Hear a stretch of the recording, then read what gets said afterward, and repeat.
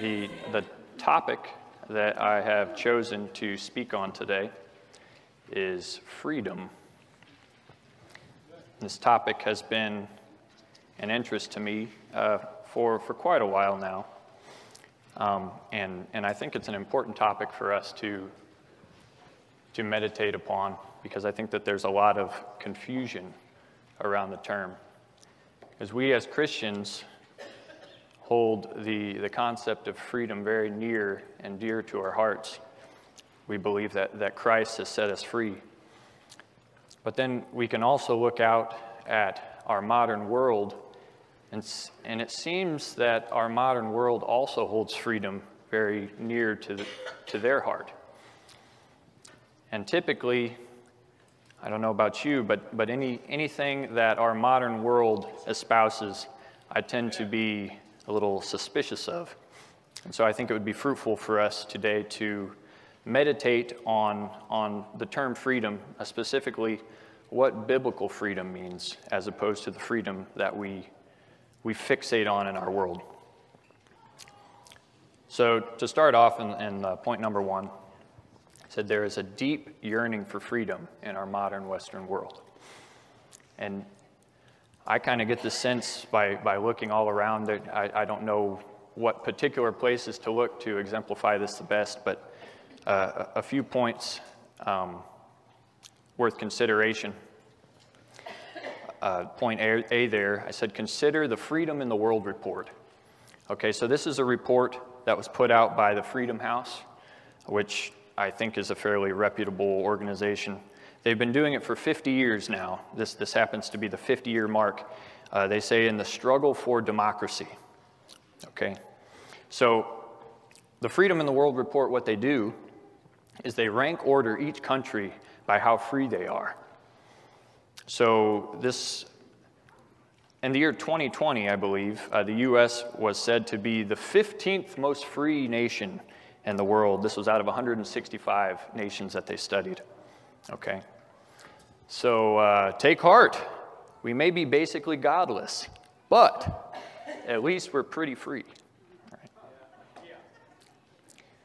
So they said in this Freedom of the World report, they said more than anything else, 5 decades of freedom in the world reports has demonstrated that the demand for freedom is universal. So they say that freedom is universal. They have identified what they believe is the universal good with which we should all pursue, and that is freedom. Okay? So I kind of scanned the website of the United Nations, and which is a very similar institution, and it has very, very similar sentiments. They're trying to essentially what Woodrow Wilson said before we entered World War I. We're trying to make the world safe for democracy. That's our goal today. We're trying to spread freedom to the entire world.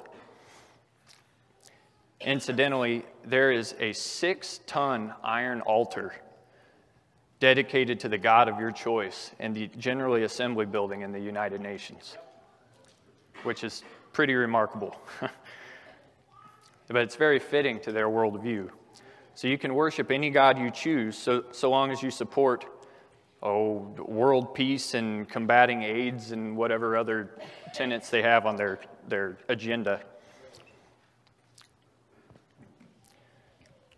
So in the past, we've united together to spread Christianity, like in the Great Crusades. Now, the world unites together to spread freedom. So you can also see our fixation on freedom if you look at some of the popular stories that resonate in our culture today. So I'm a girl dad, so the story that immediately pops into my mind if I'm looking for an example of this is The Little Mermaid, which I don't know if many of you have seen that movie, but if you haven't, the plot line is essentially there's an obstinate, overprotective father who tries to hold his daughter back from exploring who she really wants to be. And of course, over the course of the movie, the father comes to realize that he was wrong, his daughter was right, and that he's wrong to try to steer his daughter in the way that he thinks she should go. she should be free to live how she pleases. Now, this plot line, you can basically multiply it times 1,000. 90% of the shows that are advertised to my girls on television have this same plot. Right? And what is the message? Just as Nick was saying, is be who you want to be. Follow your heart. You are beautiful just the way you are. Right? Some general themes emerge. So the theme that power corrupts. All authority figures in our stories are evil or inept or arbitrary. And the general tenor of our mythos, of our stories, is that we do not need to submit to anything above ourselves. So the way that we write our laws and fashion our government and debate about political problems also demonstrates our fixation on freedom today. So most people, we hold as an axiom that everyone ought to be free. So many people tend to frame political debates not around what is right and what is wrong, but around which option affords the most freedom. So if we're looking for an example for this, take the topic of slavery, for example. So it's basically universally accepted that slavery is one of the worst things that humanity has ever done. And the abolition of slavery is perceived as a crowning achievement of Western culture. And yet, biblically speaking, it's really not that difficult to point to the fact that there's nothing wrong with owning slaves in the Bible. The law makes provision for how they are to be treated. They're to be treated well. And slaves are admonished to serve their masters as if they were serving God in the New Testament. But that doesn't matter to us because we operate on a supposition that's totally separate from the Bible, and that everyone ought to be free. So take anti-discrimination laws. It's illegal for us to discriminate based on race, color, religion, sex, nationality. There's probably a list of other things that I'm not even aware of that we're not allowed to discriminate against anymore. And the motivation behind it is that, well, you shouldn't do that because we should all be free to do exactly what we want. There should not be any unequal treatment of anyone. So you take the homosexuality debate. How many times have you all heard the statement, you're free to do whatever you want in your own bedroom as long as you don't force it on me? I've heard many self-proclaimed Christians, or at least self-proclaimed conservatives, parrot this statement. So whatever floats your boat, live and let live. It's like, well, I wouldn't do that myself, but I don't believe that it's the government's right to tell me or anyone else what to do. So there's a quote by Thomas Jefferson from Query 17 in a text about religion that I think encapsulates this idea pretty well. He said, "The legitimate powers of government extends to such acts only as are injurious to others. But it does me no injury for my neighbor to say there are 20 gods or no God.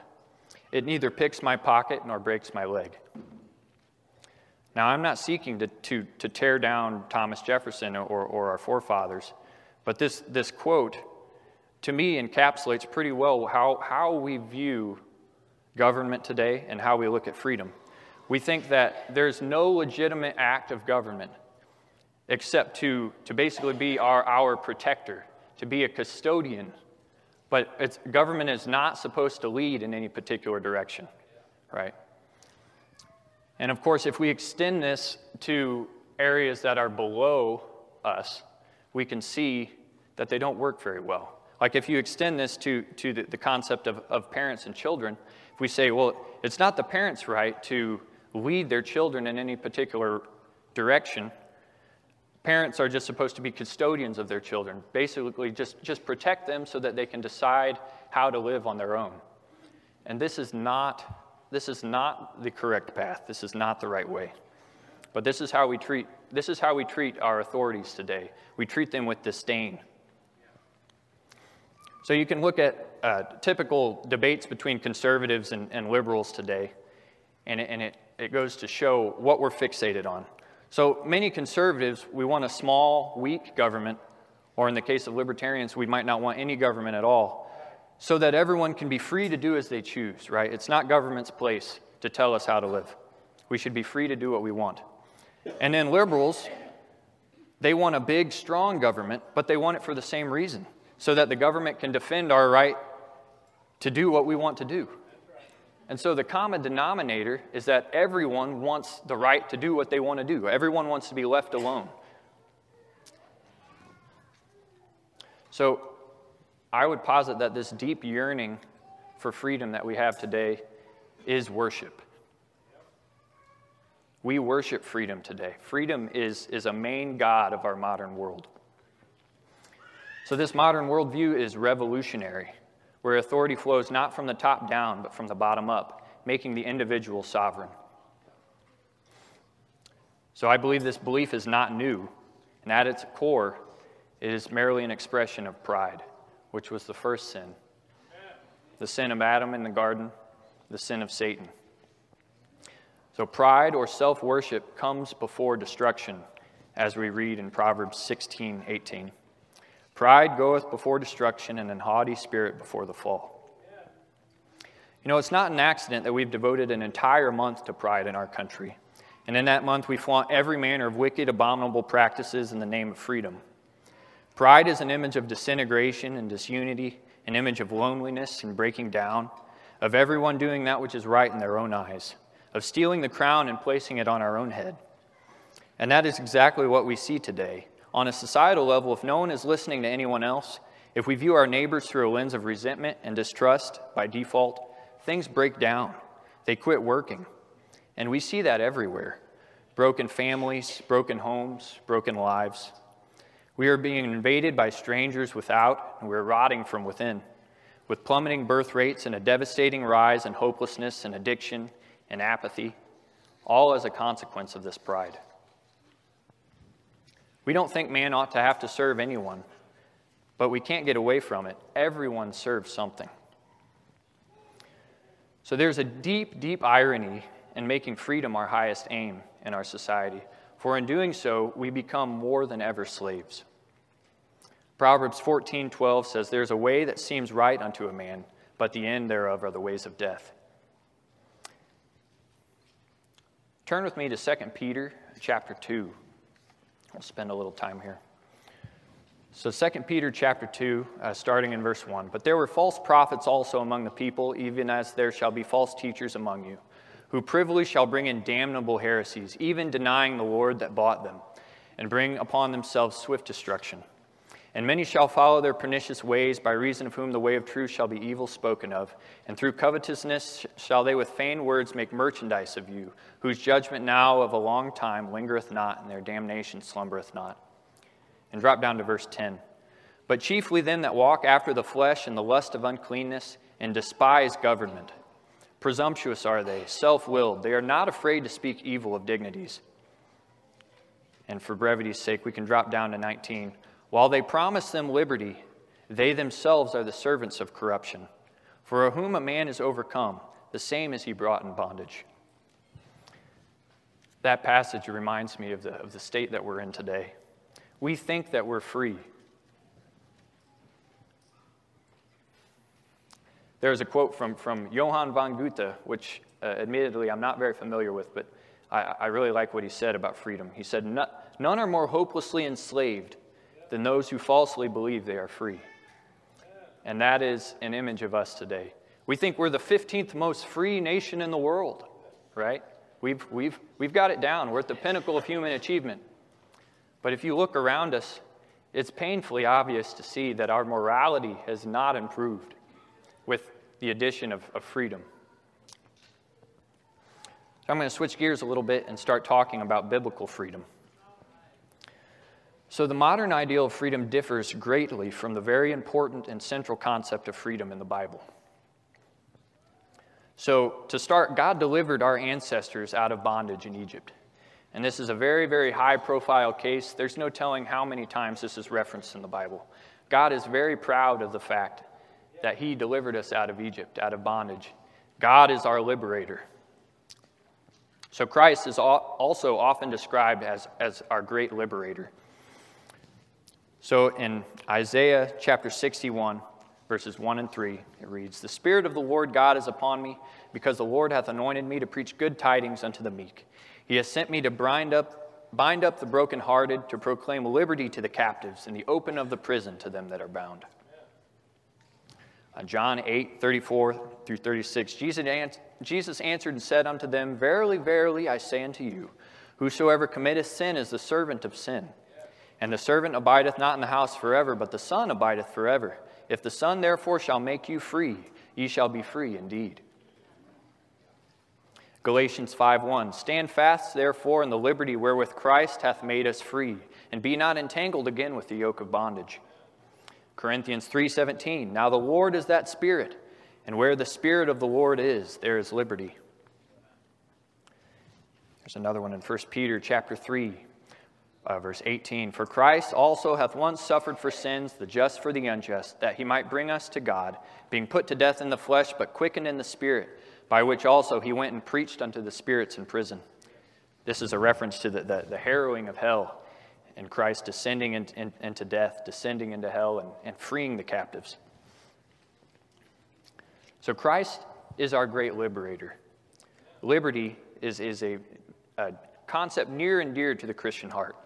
So obedience to the law or will of God is also inextricably linked to liberty. So if we look at Psalm 119, the long psalm about the law, in 41 it says, "Let thy mercies come also unto me, O Lord, even thy salvation, according to thy word. So shall I have wherewith to answer him that reproacheth me, for I trust in thy word. And take not the word of truth utterly out of my mouth, for I have hoped in thy judgments. So shall I keep thy law continually forever and ever, and I will walk at liberty, for I seek thy precepts." If we desire to walk at liberty, we must seek God's precepts. Amen. They are bound together. They cannot be separated.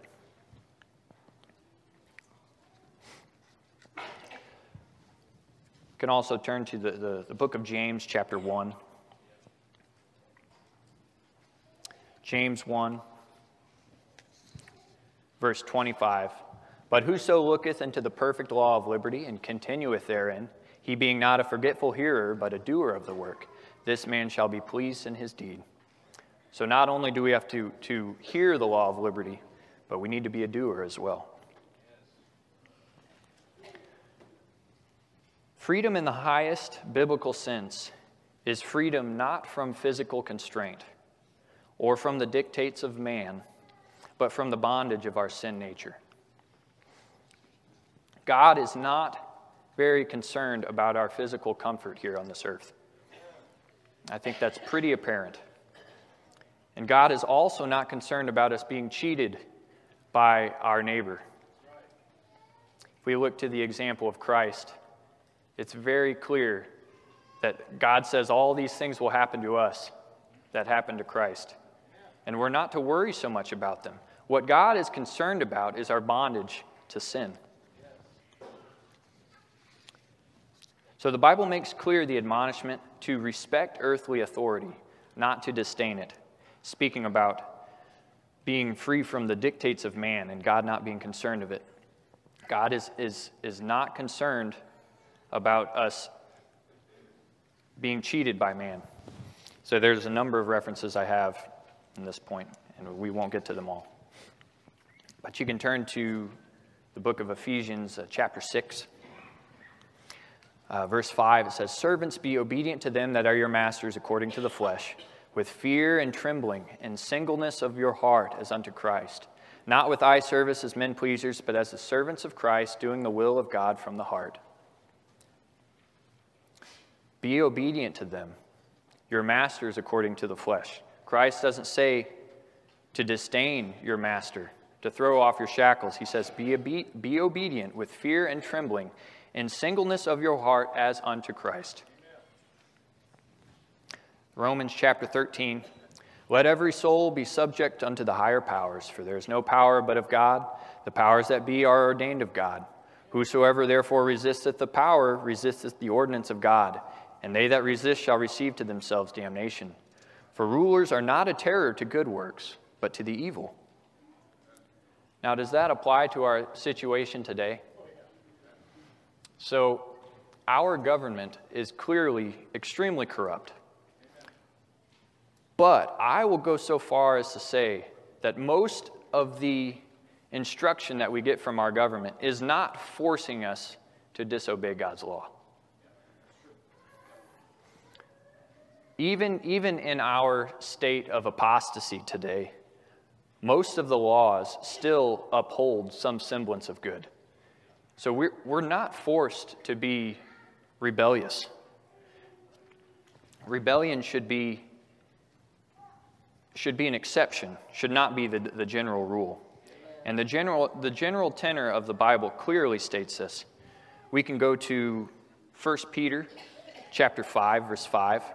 Likewise, ye younger, submit yourselves unto the elder. Yea, all of you be subject one to another, and be clothed with humility. For God resisteth the proud, and giveth grace to the humble. Humility is lifted up, pride is put down. So in Daniel chapter 2, verse 21, and he changeth the times and the seasons, he removeth kings, and he setteth up kings. He giveth wisdom unto the wise, and knowledge to them that know understanding. A general sentiment is also expressed in Proverbs 21:1. He says, the king's heart is in the hand of the Lord as the rivers of water. He turneth it whithersoever he will. God doesn't tell us that we need to rise up and take what's ours from the wicked kings of our land. He says he is in control. We don't need to focus so much on that. We need to focus on him. 1 Peter chapter 2, verse 13, submit yourselves to every ordinance of man for the Lord's sake, whether it be to the king as supreme, or unto governors as unto them that are sent by him for the punishment of evildoers, and for the praise of them that do well. For so is the will of God, that with well-doing you may put to silence the ignorance of foolish men. As free, and not using your cloak of liberty, your liberty for a cloak of maliciousness, but as the servants of God. Honor all men, love the brotherhood, fear God, honor the king. We are to respect the authorities in our lives. Now, this is not without exception. So the Bible teaches us that we can serve God through our service to the earthly authorities in our lives.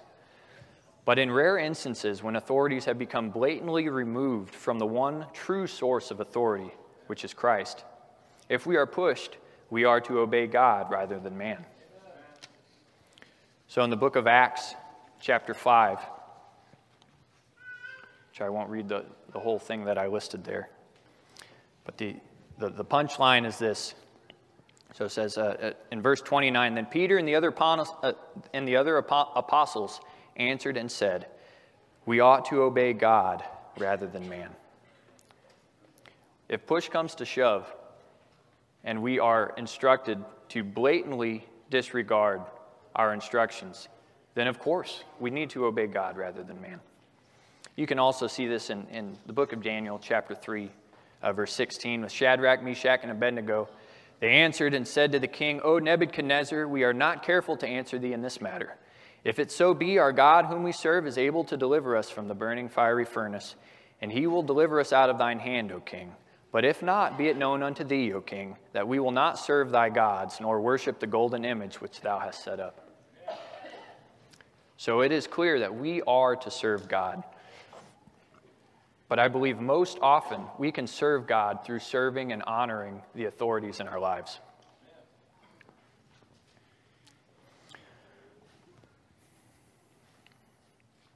So it is also exceptionally clear that God has not promised us easy lives here on earth. So in the book of Hebrews, chapter 12, verse 5, and ye have forgotten the exhortation which speaketh unto you as unto children. My son, despise not thou the chastening of the Lord, nor faint when thou art rebuked of him. For whom the Lord loveth, he chasteneth, and scourgeth every son whom he receiveth. If ye endure chastening, God dealeth with you as with sons. For what son is he whom the Father chasteneth not? But if ye be without chastisement, whereof all are partakers, then are ye bastards and not sons. Furthermore, we have had fathers of our flesh which corrected us, and we gave them reverence. Shall we not much rather be in subjection unto the Father of spirits and live? For they verily for a few days chastened us after their own pleasure, but he for our profit, that we might be partakers of his holiness. Now no chastening for the present seemeth to be joyous, but grievous.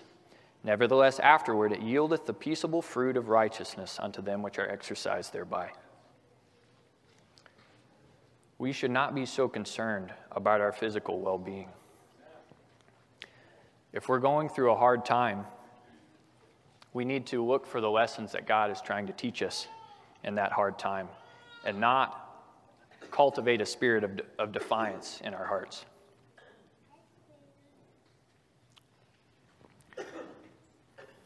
So every single apostle was severely persecuted for their faith. All save one were martyred. We live in the wake of a long train of martyrs. The Bible clearly states the main battle we face is not an earthly battle, but a spiritual battle. In Matthew 18, verse 36, Jesus answered, "My kingdom is not of this world. If my kingdom were of this world, then would my servants fight that I should not be delivered to the Jews. But now is my kingdom not from hence." We're not to be so concerned about our physical lives. We're not to be so concerned about the inequalities or the injustices that we face in this life. Our concern should be within. Our concern should be on our sin.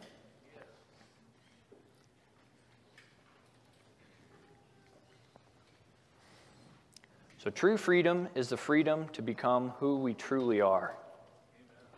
It's the freedom to reach our highest purpose. Now this sounds a little bit like the message of the world today on the surface, because the world instructs us to be who you are. But when the world says this, what they mean is be who you are with your sin. Embrace your sin, essentially.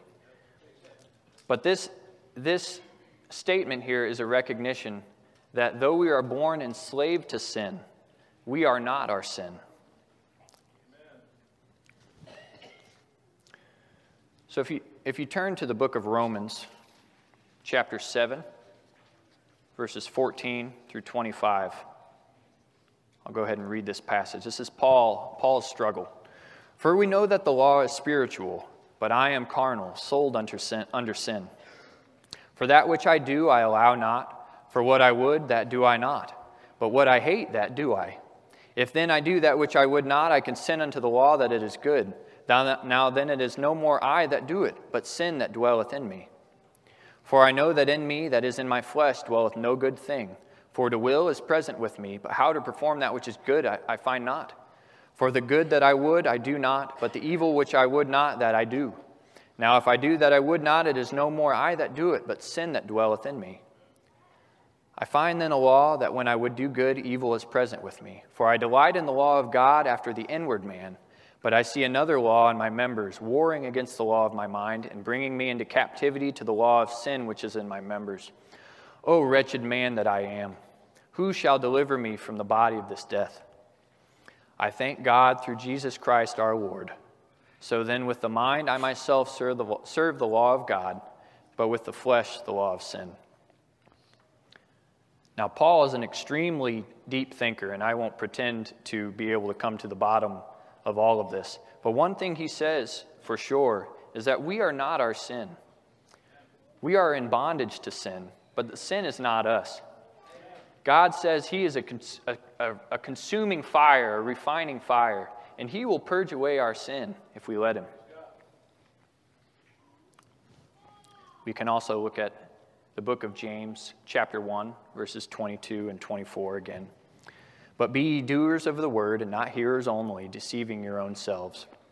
For if any be a hearer of the word, and not a doer, he is like unto a man beholding his natural face in a glass.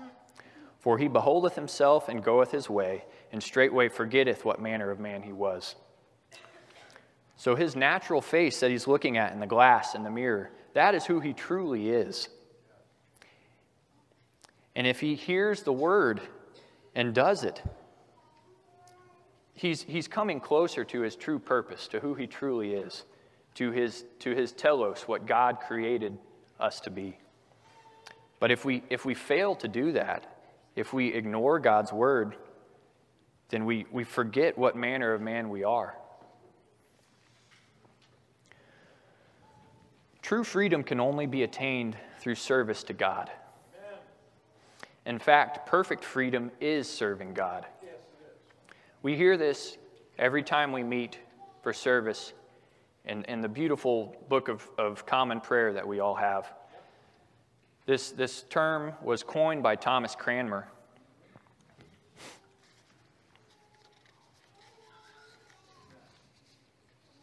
It says, O God, who art the author of peace and lover of concord, and knowledge of whom standeth our eternal life, whose service is perfect freedom.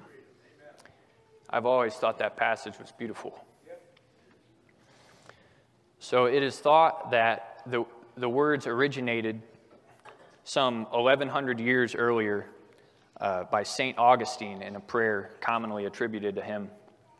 And it goes, God, whom to know is to live, whom to serve is to reign, and whom to praise is the health and joy of the soul. Whom to serve is to reign. It seems paradoxical, but this is the instruction that we're given. If we're to keep our life, we're to lay it down. If we're to be free, we're to give up our freedom to him.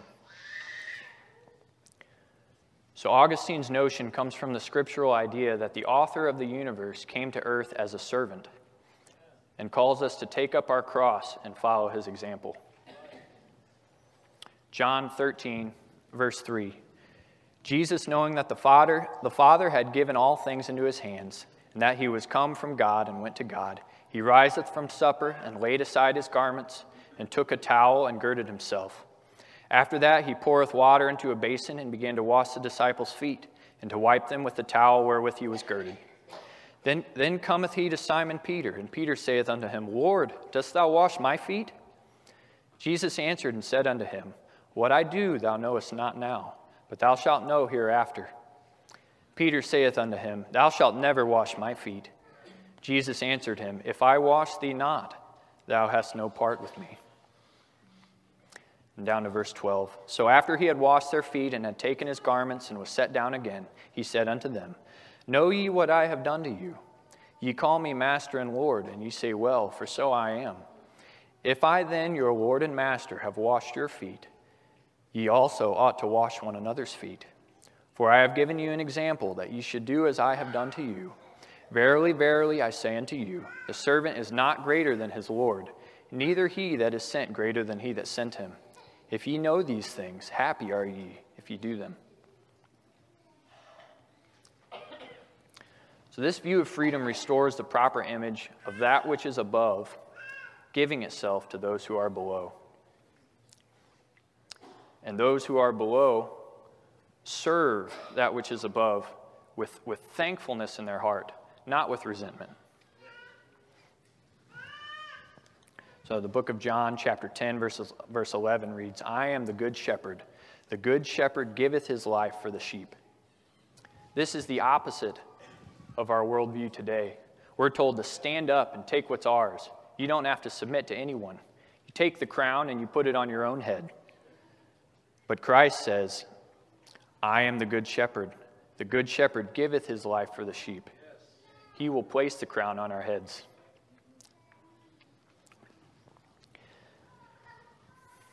This selfless act of giving is what it means to love. And it is what happens eternally and continually between God the Father and Christ the Son and the person of the Holy Spirit. 1 John chapter 4, verse 16 says, And we have known and believed the love that God hath to us. God is love, and he that dwelleth in love dwelleth in God, and God in him. From the very beginning of time, God was not singular. He was plural. God the Father and God the Son. And the love that exists between them is the Holy Spirit. It gives new meaning to this passage. God is love.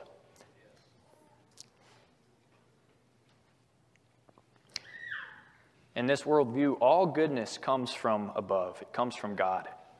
He is the first mover and enables us to reciprocate his love by first loving us. 1 John 4:19.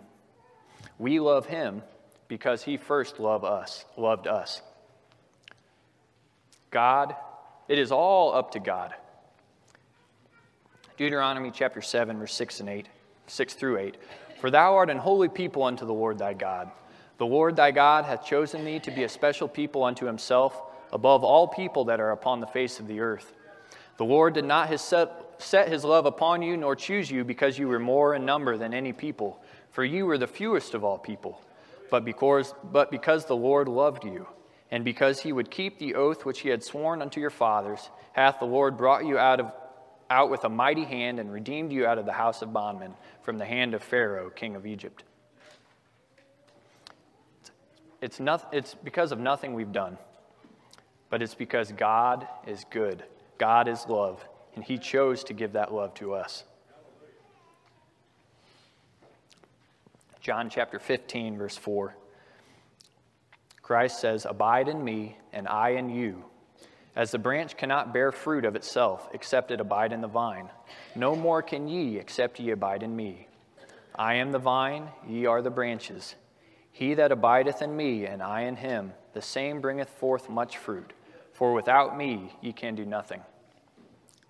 So a proper worldview of freedom places all the focus on God. It's not on us. We don't need to stand up. We need to kneel down before our Father and tune out all the noise of this world. So there's a really good quote by R.J. Rushdoony, which I believe many people hold in fairly high regard. This is a quote that my father shared with me a few days ago.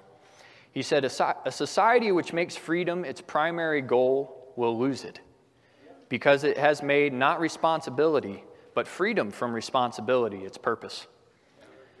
When freedom is the basic emphasis, it is not responsible speech which is fostered, but irresponsible speech.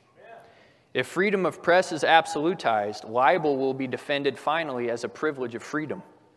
And if free speech is absolutized, slander finally becomes a right. Religious liberty becomes a triumph of irreligion. Tyranny and anarchy take over. Freedom of speech, press, and religion all give way to controls, totalitarian controls. The goal must be God's law order, in which alone is true liberty. So winding down, I have a few more thoughts to share. The nation we live in worships an idea of freedom that is antithetical to Scripture. In the name of freedom, we've done everything from taking prayer out of schools, to carving up children who believe they're a different gender, to defending the rights of literal Satan worshipers. We have supported all manner of wickedness in the name of freedom. I pray that none of us fall into this trap. The solution is to recognize that true freedom is only to be had in service to God. Amen. Though we live like kings today in a lot of ways, granted by our vast technological achievements, we have only fallen further away and deeper into apostasy as a people than ever before. We have grown fat on the blessings of God and attributed them to ourselves, forgetting that Christ is the only name under heaven whereby man must be saved. We will attain salvation through no other means. We must hold Christianity up as a standard in whatever body of people we are part of. We need not focus so much on our own physical comfort. God loves us, but his love for us means precisely that he is not concerned so much with our immediate contentment. He loves us so much that he desires nothing less than perfection for each and every one of us, and his time horizon is infinite. Our mortal lives are but a drop in the sea of eternity. And a little suffering in this life pales in comparison to the immeasurable joy Christ has in store for us in eternity. The sentiment of many today is that we just want to be left alone. We often see ourselves as a decent enough person who is oppressed by a tyrannical government, and we want no part of it. We easily fall into the attitude of the Pharisees in the Bible, giving lip service to the fact that we are sinners, but comforting ourselves that we are much less sinners than everyone else. Christ instructs us that we are not basically good, that we are not okay, that in our so-called free state, we are desperately wicked, that we are in bondage to sin and in great need of Him. No amount of freedom in the modern sense will fix this. In fact, it will only exaggerate the problem. He tells us not to fear man, not to fear those that can destroy the body, and not to worry so much about the physical stuff, but rather to fix our mind on Him. Paul tells us all things work together for good for those who believe. Our Savior and a cloud of martyrs show us that if we fix our eyes on Him, we can be tortured, we can be chained to the wall in this life, but nothing can come between us and the love of God. Nothing can take away the freedom we have in Him. Christ says His yoke is easy and His burden is light. I know that seems disingenuous at times, but it is true. God does not lie. If we do not take the yoke of Christ upon us, it is crucial to understand that we will still have a burden to bear. There is no neutral ground. A yoke actually serves to spread the load out more evenly so it can be borne. Amen. Without the yoke of Christ, that burden will take the form of bondage to any number of demons that will inevitably take hold on us, and it will drag us down. Our passions are all tyrants that will eventually bring us down to hell if left unattended. Serving Him and mortifying our flesh daily is the only answer. We must take up our cross and follow Him. We must, like rebels in arms, lay our weapons down, let go of our pride, and trust God to mold us into the creatures He intends us to be. We must give up our freedom to Him, and only then, in return, will we be truly free. God bless you all.